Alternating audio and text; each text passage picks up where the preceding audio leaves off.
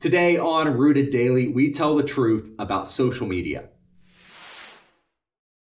Welcome to Rooted Daily, the podcast where in 10 minutes or less each day, we root you in the Bible so you can grow with God. I'm Brandon Levy, and today we're going to look at some Bible principles that have become more applicable than ever in this social media era. Even while we may feel like we're alone in a world of our own when we're online, separated by a screen and miles of distance from the people we're interacting with, the things we say and the things we see and the things we do still have the same power to destroy our lives as if we were right there to face the physical consequences. We may think that whatever shows up in our browser history is somehow private and insignificant, but we should be warned that God knows, and nothing is outside of his knowledge, including our motives and those things we've said in the dark corners of the internet or the things we've seen in those dark corners of the internet.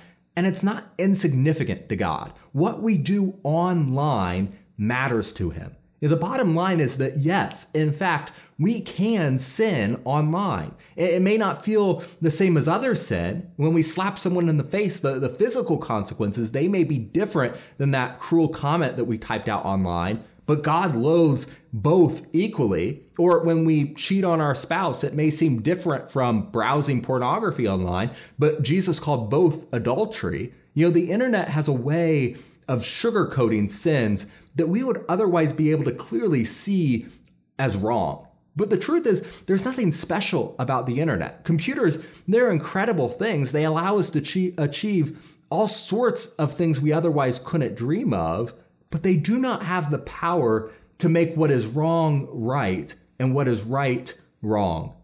Social media can be a challenging temptation for Christians. I understand the irony in saying that, as I encourage you to get onto social media every day so we can sit down and root ourselves daily. And truly, even for churches and Christian efforts like this one, there is an unseemly pull to cave to what gets more likes and shares than what is righteous and holy. And we need to be wary of that. But clearly, I see the benefit of being here and talking about the gospel and all sorts of other things online. I think that the early Christians would have been ecstatic to have a tool like Facebook or Snapchat or Twitter or Agos where they could teach and keep in touch with thousands, maybe even millions of other Christians. Those sites, they create such an opportunity to share the good news beyond what could have possibly been imagined by the Christians who came before us. Such is the digital life of Christians today. We should feel some sort of love-hate relationship with the technology that's available to us. Just a few weeks ago, there was an article about some of the videos that have been found on the kids section of YouTube, right? You probably saw this. Someone had gone on there and made animated videos about how to commit suicide, among other things. And clearly that's the dangerous result of the freedom we have. And it's those kinds of despicable abuses that make some Christians just want to throw up their hands and say, we've got to completely separate ourselves from the online world. Alternatively, though, this video right now, it's available on YouTube along with thousands of others studying and teaching the scriptures. And there are plenty of reasons to love and plenty of reasons to hate the results of this digital revolution. I think reasonable people see both pros and cons. And that's why, without fail, you'll regularly see people who say, we're quitting Facebook, we're going to jump off Twitter, we're going on a fast or whatever, only to be back by the end of the week. They understand what social media is doing to their mental and spiritual well-being. They see its negative consequences. But the fact of the matter is, our world revolves around what is going on online. So how should Christians navigate this drastic change in how our world communicates? What is the Bible truth about social media? We should understand that no matter how far we try to go away from the world, we're still living in it. Social media, it can bring out the worst in people. You'll see comments from people who would never say something so cruel or thoughtless in person. Social media can distract us from the most valuable things in life. We walk through experiences and opportunities with our face in a phone. But ultimately, the problem is not social media. The problem is us. And in fact, social media may uncover some impure motives that we may not have even recognized otherwise. Social media, I think in many ways, reveals our roots. It's a test that we sometimes fail, but like all temptations and trials, social media can help us grow. James tells us to consider it pure joy, my brothers and sisters, whenever you face trials of many kinds, because you know that the testing of your faith produces perseverance. Let perseverance finish its work so that you may be mature and complete, not lacking anything. If any of you lacks wisdom, you should ask God, who gives generously to all without finding fault, and it will be given to you.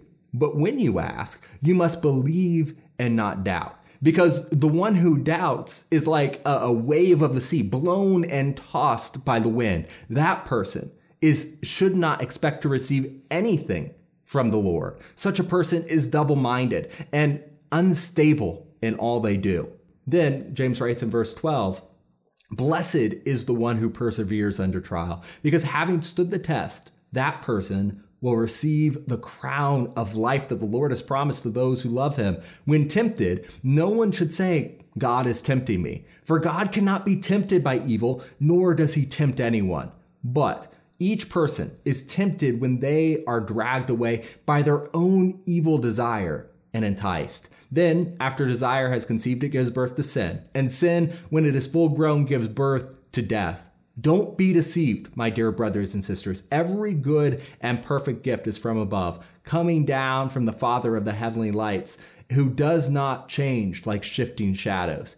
He chose to give us birth through the word of truth, that we might be the kind of first fruits of all he created." James, he wants us to find joy in trials like social media, not because it gives us an opportunity to indulge in or see sinful behavior, but because through that testing, we can persevere. Blessed is the one who perseveres, because when we endure that test, we will receive a crown of life. We are stuck in a digital world for now, and that's okay. This is our proving ground to demonstrate our faithfulness to God. But just because we are in a digital world, that doesn't mean we conform to it.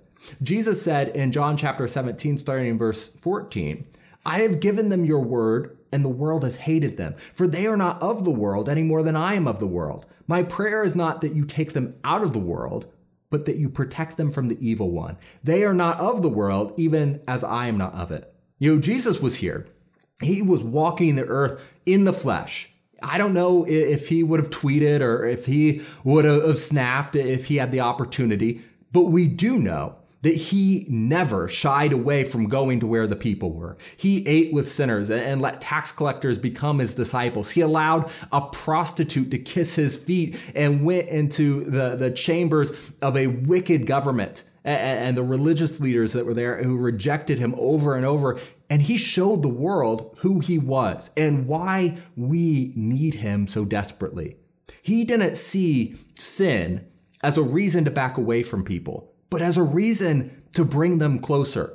He never sinned. 1 Peter 2:22 tells us that he committed no sin and no deceit was found in his mouth. Jesus left the comfort of heaven to come closer to his sinful creation, but he never let that sin affect him. The verse before that, it tells us that Christ's suffering leaves us an example and we should follow in his steps. There may be times that we need to take a step back for ourselves, separating from the world of social media. Call it a digital fast, refocus your life on what's important. But for the long term, we should recognize that isn't sustainable for most of us. Instead of trying to impose solitary confinement on ourselves, we should take advantage of the opportunities that we have. Christians, we don't have to be afraid of Satan's power to tempt us, whether that's online or with any other sin. Romans 8 asks, "Who shall separate us from the love of Christ? Shall trouble or hardship or persecution or famine or nakedness or danger or sword? No. In all these things, we are more than conquerors through him who loved us. For I am convinced that neither death nor life, neither angels nor demons, neither the present nor the future, nor any powers, neither height nor depth, nor anything else in all creation will be able to separate us from the love of God that is in Christ Jesus our Lord. In other words, we don't have to be afraid of Satan. We don't have to be afraid of the influence of social media. They can't separate us from God and his love unless we let them. Satan, he should be afraid of us, though. Jesus can make us more than conquerors against him. If Jesus is for us, we can go online with the sword of the Spirit in our hands and show the world the transformative power of the Son of God. It's true. The internet, it can be a dangerous place for Christians, just like the physical world can be. But just like the rest of our lives, social media can also be the place where we let God's light shine. Sure, there's going to be people who aren't happy with that. And there will always be things happening online that we don't like. But Christians can stand out as the children of God by rising above all the sin and reflecting the glory of God to the world. That'll do it for this episode of Rooted Daily, and I'm looking forward to sitting down and talking with you next time. Hey there, thank you for listening through this episode of Rooted Daily. We think it's so important that you grow with Christ continually, using the Word of God as your only foundation. That's why we release these episodes every weekday so that you can root yourself daily in the Bible. Make sure to subscribe to the podcast on your favorite app so you don't miss us. And if you think a friend would benefit from hearing this good news, hit the share button. Most importantly, if you're ready now to take the next step, repent, be baptized, and hand over your life to Jesus, shoot me an email to brandon@rooteddaily.com right now.